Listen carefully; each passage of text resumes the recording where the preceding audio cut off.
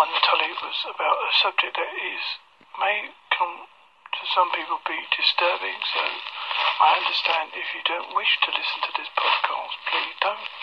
And that is about suicide rate in men. Now, I had to deal with suicide myself when I used to be in mental health.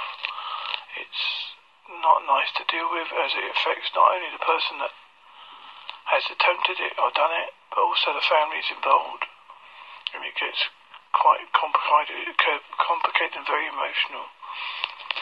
Not for me to judge the state of mind of the person who feels this way, because you don't know what pressures that they've been under or why they feel this feeling, and it's not for anyone to judge them, because anybody can get to this state at some point. I think the main reason why people, actually young men, are feeling this way is probably because of the pressures of society.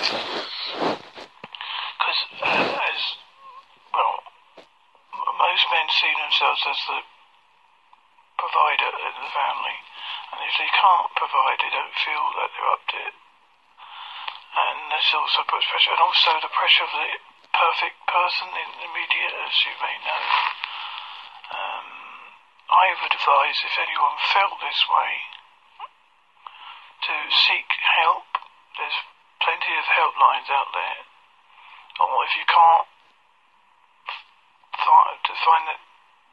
find you need urgent help, talk to someone a friend that may be able to help you and understand how you're feeling. It will pass. You will get better. Don't be afraid to talk. Mental health needs to be talked about, because it's the only way to deal with it.